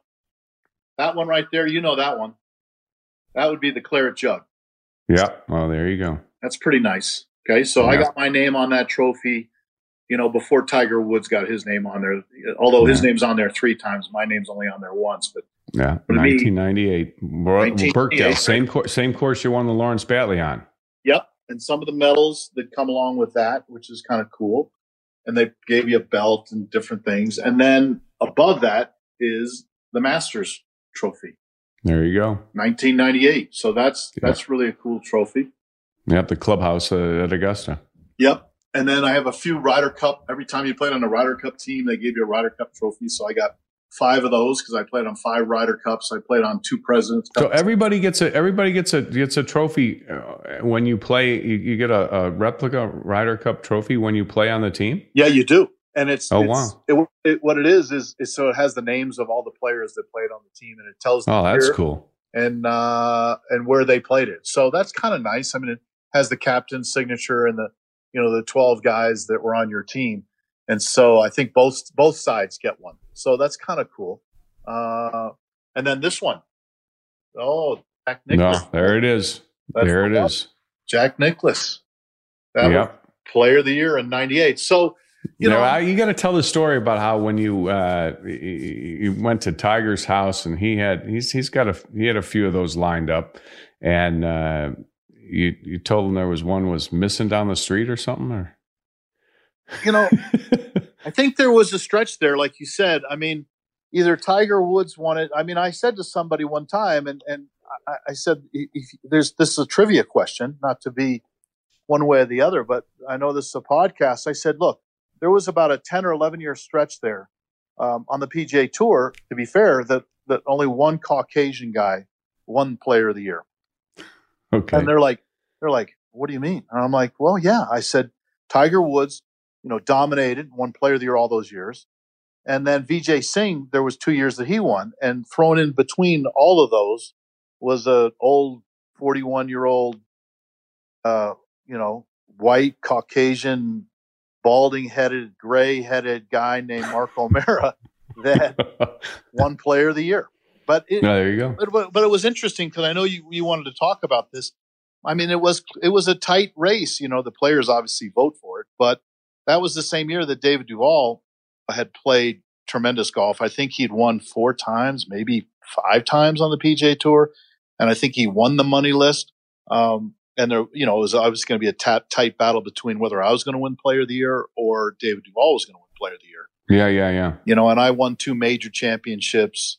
And I guess they felt that doesn't happen very often. So fortunately, they gave it to me. Yeah, there you go. All right. Incredible little tour of the trophy case there at the Mark O'Meara home in Park City, Utah. We'll take a little break, check in with our sponsors. We'll be right back with more with Mark O'Meara on the Hank and E Podcast. At Bet365, we don't do ordinary. We believe that every sport should be epic. Every home run, every hit, every inning, every play. From the moments that are legendary to the ones that fly under the radar. See for yourself when you sign up today and get $150 in bonus bets when you bet just $5. Whatever the sport, whatever the moment, it's never ordinary at Bet365. 21 plus only. Must be present in Ohio. If you or someone you know has a gambling problem and wants help, call 1-800-GAMBLER. Terms and conditions apply. Hi, I'm Michael Rappaport. And I'm Kibi Rappaport. And together we're hosting Rappaport's Reality Podcast. We We have a passion for reality TV, and we're inviting you into our living room. We're talking tea, we're dissecting the drama, and we're giving praise to the single greatest form of entertainment on television today. That is right. Reality TV is the greatest form of entertainment on television today. Here are some examples of what you'll hear from us on Rappaport's Reality Podcast. This is where we discuss all things reality TV, all things popular culture. And a little bit of Rappaport's reality, the reality of bit. us. We're figuring out. And if we had been recording these last 4 or 5 days, it would have been, the podcast juicy. would have taken a left turn. Listen to Rappaport's Reality with me, Kibi Rappaport. And me, Michael Rappaport, on the iHeartRadio app, Apple Podcast, or wherever you get your podcast. More Than a Movie is back with season 2 of the award-winning film podcast, and this time with a lot more movies. I'm your host, Alex Fumero, and each week I'm going to talk to the people behind some of my favorite movies. From The Godfather, Andy Garcia. He has the smarts of Vito, the temper of Sonny, the warmth of Fredo, and the coldness of Michael. To the OG Spy Kid, Alexa Penavega. You had Carla Gugino, who's the coolest mom ever. You had Antonio, who's handsome, amazing, charismatic. And then Carmen and Junie. I felt like a lot of other kids felt like this could be me. To the legend behind La Bamba, Lou Diamond Phillips. When I walked in, I didn't think I had a shot at Richie because John Stamos' picture was already up on the wall. Every episode will feature interviews with the biggest actors, directors, writers, and producers behind your favorite films and tap into the history of Latinos in film. Listen to More Than a Movie as part of the My Cultura Podcast Network, available on the iHeartRadio app, Apple Podcasts, or wherever you get your podcasts.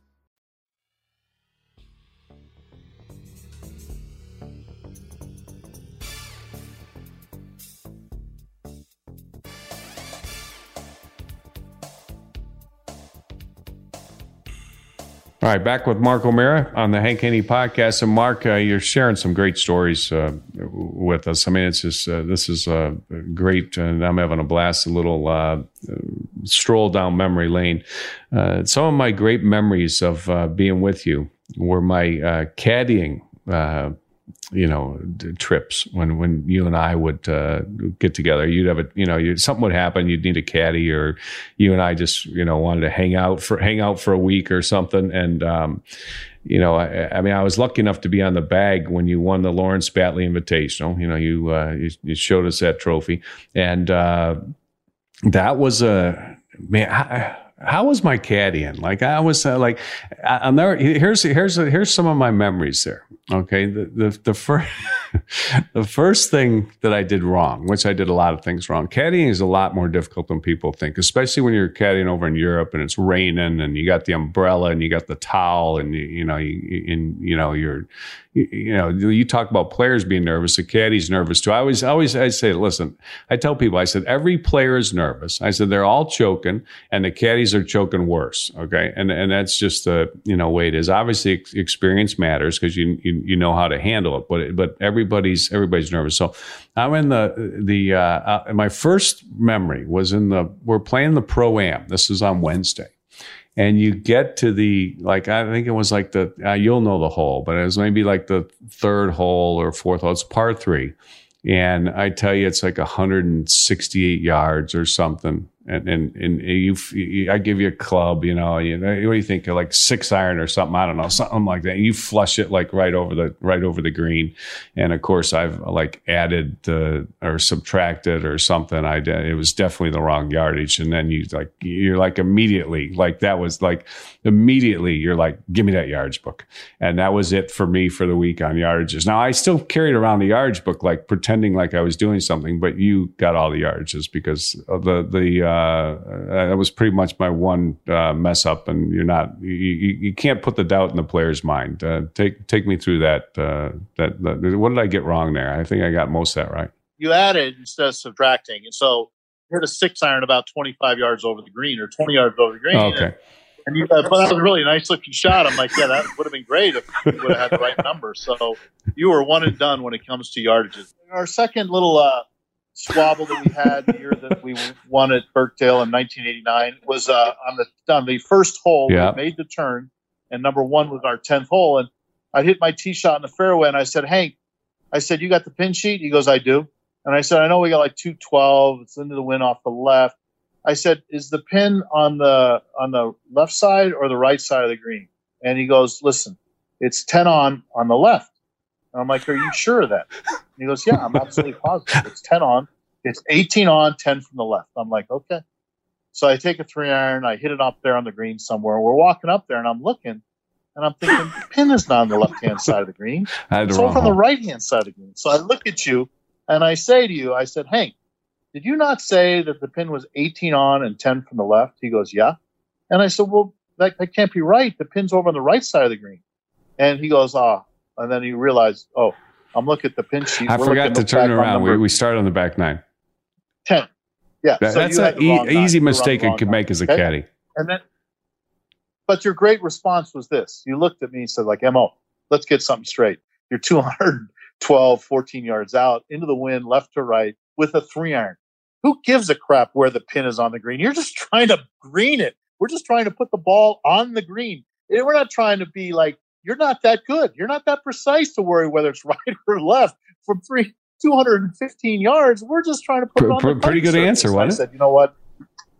Yeah, that's true, because that's what I was trying to do. The other caddying experience. I mean, I think No, I got. Let me just fill you in on the caddy experience. Yeah. All right. First of all, one of the biggest things for you was weight. Yeah, that is true. That is true. Okay? That is true. So when it comes to the towel, a lot of those bags are heavy. Oh, come on. So anyways, I look at you like to wipe my ball off. You've got about a 1-inch square corner of the towel that is little wet. exaggeration. It was about 6 inches maybe, so but I said, no. Not too wet either. You don't want it too wet. That adds a lot of weight if you get it too wet. Well, that's what you said. I said, why is this very, very corner tip of the towel wet? And you go, well, because if you wet too much of the towel, that creates more weight. Weight's an issue. True. All right. True. Very now true. These head covers, these big beanie head covers you got. If it's raining, you had the Jack Nicklaus head covers. We had the Jack Nicklaus head covers with the big balls on there. Weight is a problem. You got to keep the weight down. We lost your connection. Yeah. Anyways, so weight was always an issue. Amount of tees, amount of golf balls, amount of pencils was an issue. What was that all about? Same thing. Weight. You only need. What do we need? What do we need 100 tees in there for? We're only playing 18 holes. Stop it. Yeah. Stop it. You know what was really cool? Do you remember the time that you caddied for me in the U.S. Open at Pinehurst? I do remember that. And do you remember on around the 14th? So I'm going to miss the cut. I'm not playing that well, and I'm kind of in not a very good mood. And I think it was on about the 14th hole. One thing I will say this about your moods, Mo. I will say this. You always get over it. And you always did get over it. And no matter how discouraged you were, it would just give you a little cool down period and you'd come back practicing harder than ever. That was, as a coach, that's all you want. I mean, you got if a guy's not disappointed, that wouldn't be right either. It just shows a lot of times how much you want it, but you always came back practice harder than ever, for sure. Well, okay, now I remember. It was on the 13th hole. It's the little dog leg ride up the hill. The green's elevated, and I hit it over on the left, and I'm just on the edge of the fairway. And it's like between an 8 and a 9-iron or something like that. I'm in the rough, but I kind of have a flyer lie. And I'm over the ball, and you're standing there next to me, and it's probably on ESPN. So the guy's got the, the microphone dish out there. I remember this now. I decide, you go, just hit the 8-iron.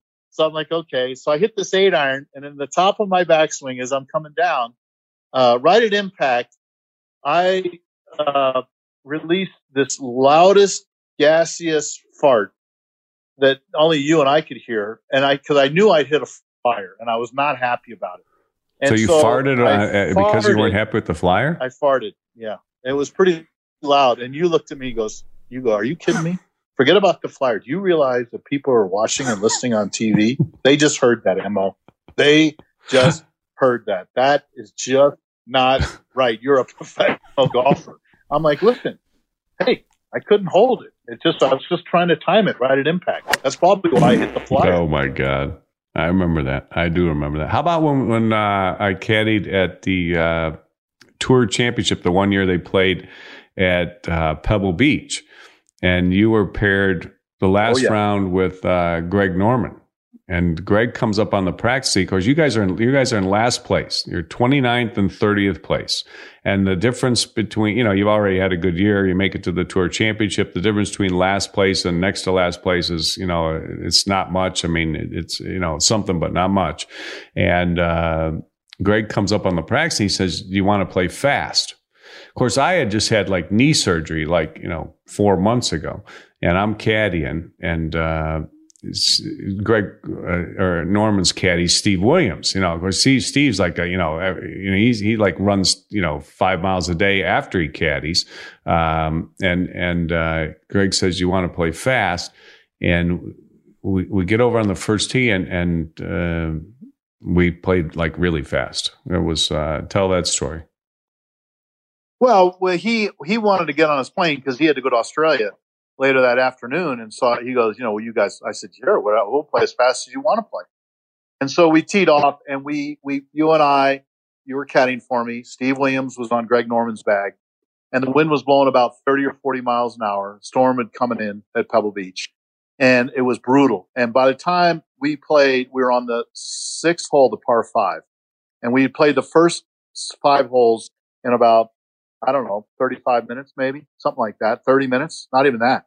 And we were running between shots, and the people were running. Literally running. No, they were on 6, the par 5. They're running along the hillside, and they're firing off times.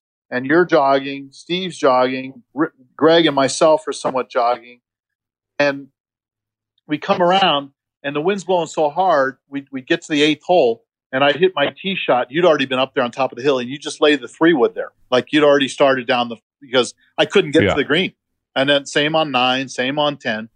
And I remember the officials came out. Len Tate came out and said, hey, what are you guys doing?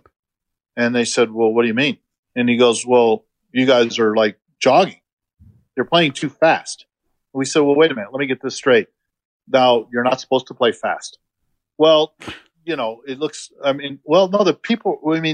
Greg's trying to catch a flight. We played in an hour and 42 minutes at Pebble Beach, a twosome. And we both shot 78 or 79, but the wind was literally blowing 40 miles an hour. The course was playing so hard. But I think that was probably one of the fastest. And, they got mad at us.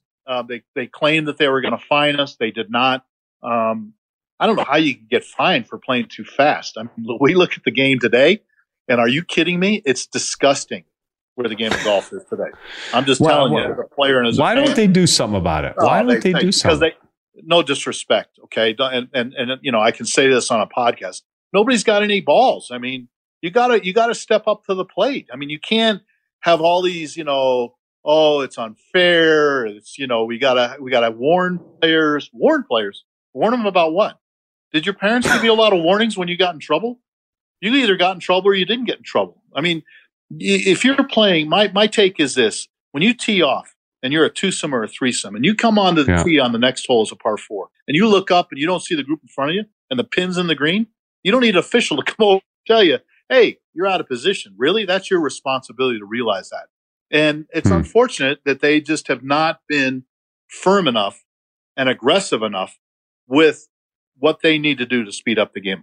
It's not good. I mean, but in fairness, Hank, I mean, you watch college golf.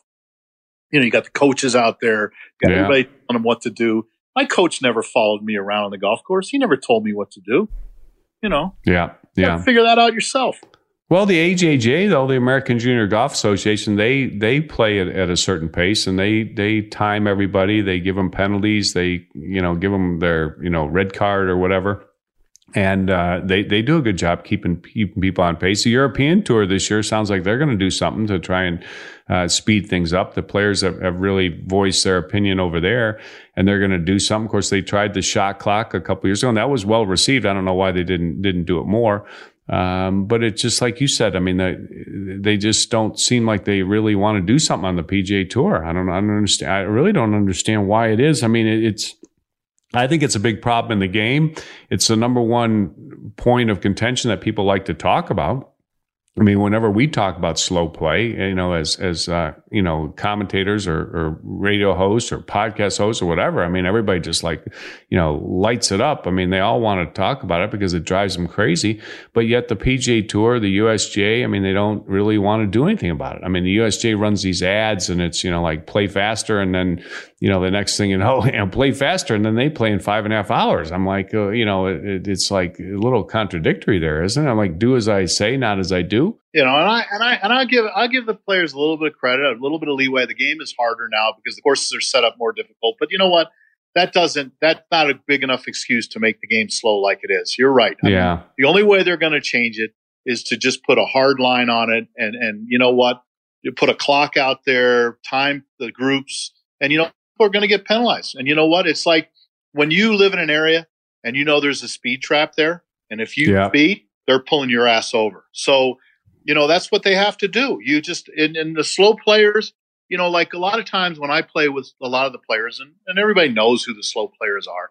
And on our tour, on the PGA Tour Champions, look, there's no ranking points, there's no drug tests, whatever. But they know who the slow players are. So let's say I'm playing with one of those guys, and we're behind. When they come up to our group, they don't even come and say anything to me. They just go to the players that they know. They tell them, hey, and then the player looks at me like, are we playing slow? I'm like, I don't know. He didn't say anything to me. So I'm not playing slow. I mean, and everybody wants the players to have to patrol one another, which is always difficult. I mean, we don't need to be getting in fights out there, but the problem is they put these softball to play, like you said, they're softball rules. And then these players know how to play around the rule. Right? They know how to work the rules. So how do they work the rules? Well, what happens is they know once they get put on the clock and now their time, then they'll go ahead and be able to play underneath the time, slot that they're allowed. And then, they'll get back on the clock, they'll get back in pace, and then they'll go right back to what they're doing. Wait for the official to come back and do it again. I mean, you shouldn't have to be, we're adults, right? You don't need to be, you just don't need to, it just needs to be better. Like you said, this should not be a hard issue to fix. This should be simple. Simple to fix. Yeah, no doubt about it. All right, Mark, it's been absolutely fantastic having you on the Hank Haney podcast. Before we leave, I want to ask you about the this Player of the Year thing this year, because this is something that we've been talking about a lot. And I've been, talking to friends a lot. It's a big thing in the golf news.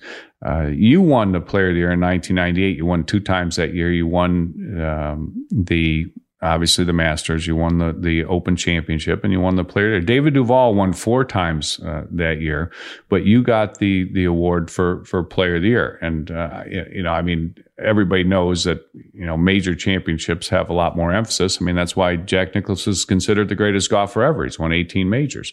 What were your thoughts on that Rory? Rory had a great year. I'm not taking anything, and I love Rory. And Rory, I think he was fantastic this year. His putting was so much improved. His attitude. I mean, I'm not an anti-Rory McIlroy, but Brooks Koepka finished top 4 in all the majors. He won the PGA, which not just won, but it was a back-to-back from the year before. Finished second at Augusta to Tiger, second at the U.S. Open to Gary Woodland, and then 4th at the Open Championship.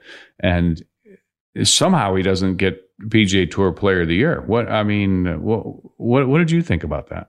Look, I love Brooks. I think Brooks is like an amazing talent. He certainly steps up to the plate in major championships. We've witnessed that the last 3 years, what he's done. And certainly this past year, he's had a tremendous year. But if it was me, I probably would have voted for Rory. And the reason why Seriously? Well, I'm going to tell you why, Hank. Because to me, like, the guy won the Players Championship. He won the Canadian Open. He won the Tour Championship. And I understand he didn't win a major, but I was looking at the stats too from the standpoint, you know what?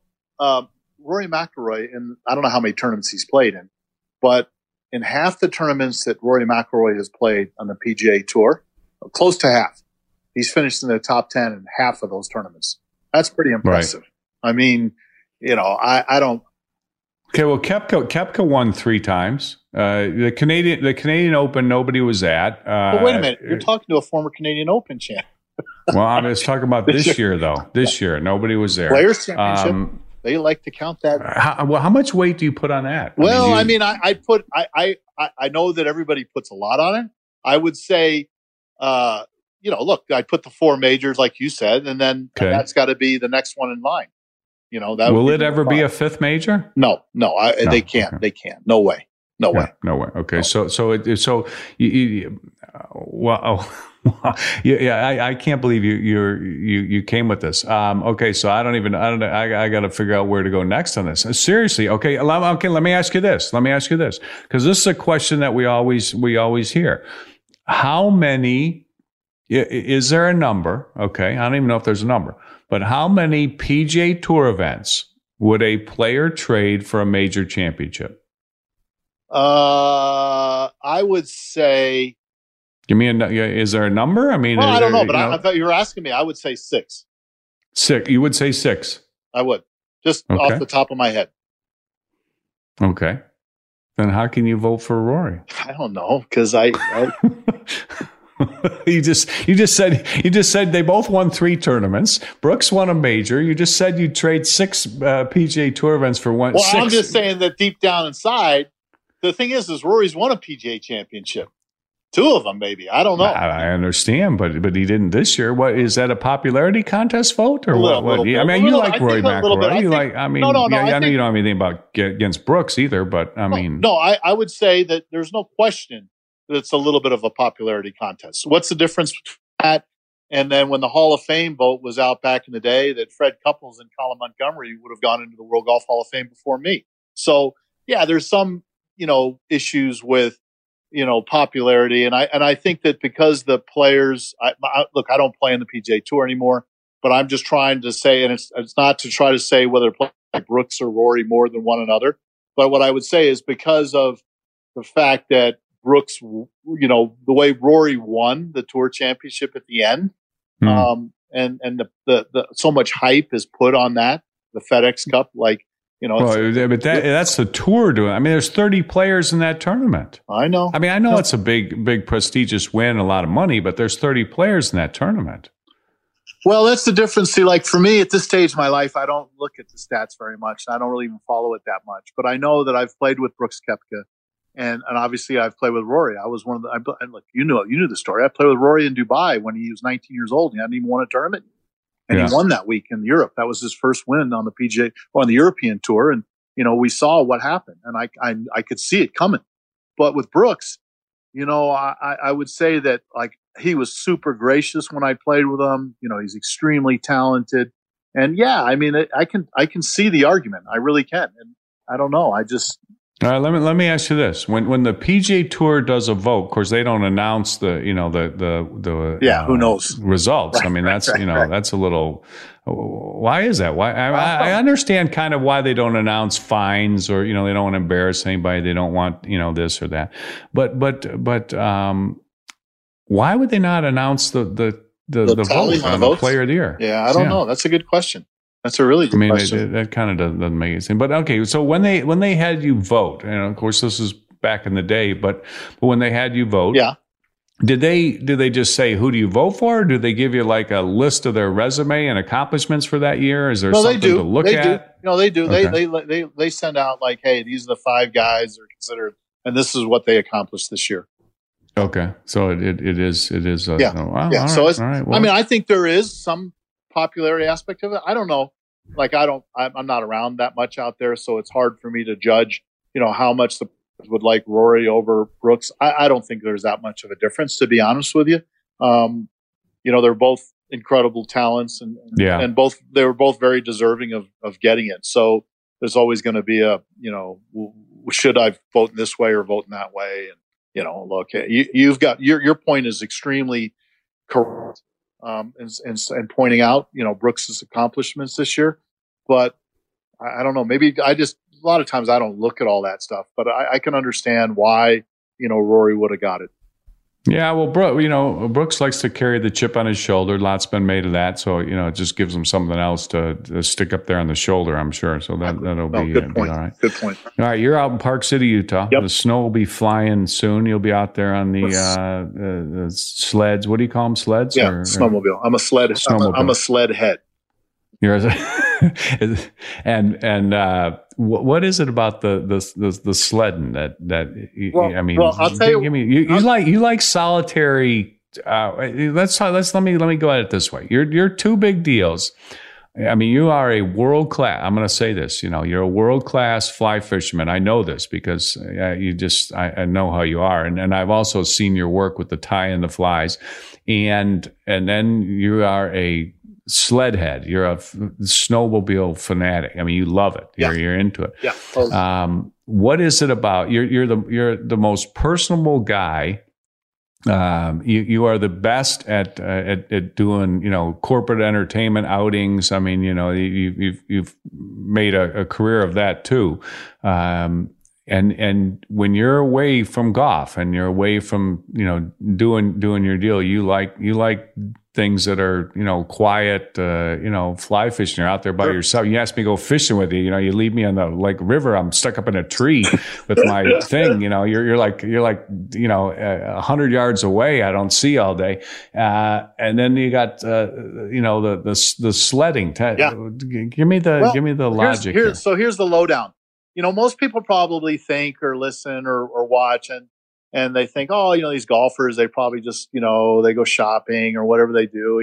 For me, I'm a kind of an extreme dude when it comes to that. Like I ride well up in the backcountry.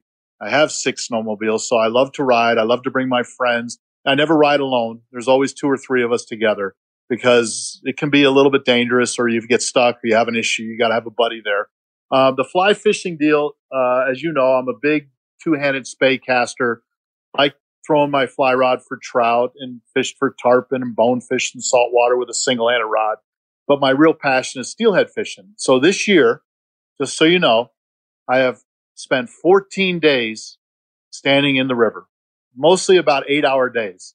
And in the 14 days of fishing the Sturgeon and the Sauk up in Washington, the Deschutes River outside of Oregon, and the Bulkley River, which I was just on about a week and a half ago up in British Columbia, up in Smithers, BC. I've fished 14 days, and I've landed 1 steelhead in 14 days. Well, those are and that's not a reflection of your fishing ability, because I know that you are world class. Those are but that's my dedication. That's my desire. Yeah, that's your dedication. But those steelheads are impossible to catch, aren't they? Well, there's been times where we've hooked. 1 year back, there weren't any around, but I mean, we hooked 21 one morning. I mean, so that's a rarity. But usually a good steelhead trip would be if you hook maybe 3 fish in a day. Be a good day. But the trout fishing has been fun. Like I can go to different rivers around here in Park City. Well, I was in one the other day. When I went trout fishing with my friend Marty Howard, we whacked them. It was the hoppers were out, grasshoppers were out, and we were throwing dry fly, and we were just whacking these cutthroat and brown throat. And, we kill a fish. We always pinch the barb down. We're real purists when it comes to that stuff. The experience is what it's all about. Casting and learning to cast a fly rod is like hitting a pitch shot, like chipping. You always ragged on me about the fact that I didn't spend enough time on my short game. And I tried to explain to you that casting my fly rod was like practice for me with my short game. There you go. Where you want to land it, boom. All right. Well, you'll be. I'm sure you're not done fishing for the year, and I'm sure you're going to be looking forward to the sledding. And it's going to be a great year in Park City. Good year in golf. It's been great having you on. Always good to talk to you, Mo. I love the tour through the trophy case. I got to see it FaceTime, but everybody else is listening to it. It's equally good that way, and it's great catching up with you, my friend. Great to be with you, Hank, and congrats with the new podcast. You guys are you are sorely missed. You're great at what you do, and you're going to be great at this avenue that you're going down in your career. All right, bud. Appreciate it. All right, bud. I'll talk to you. Bye-bye. Okay. Thanks for tuning into the Hank Haney Podcast. Listen, follow, rate, and share on iTunes, on the iHeartRadio app, or wherever you get your podcasts. And you can make your thoughts and questions heard by emailing the show at hankhaneygoff@outlook.com, and you can also tweet me directly by sending your tweets to @HankHaney on Twitter.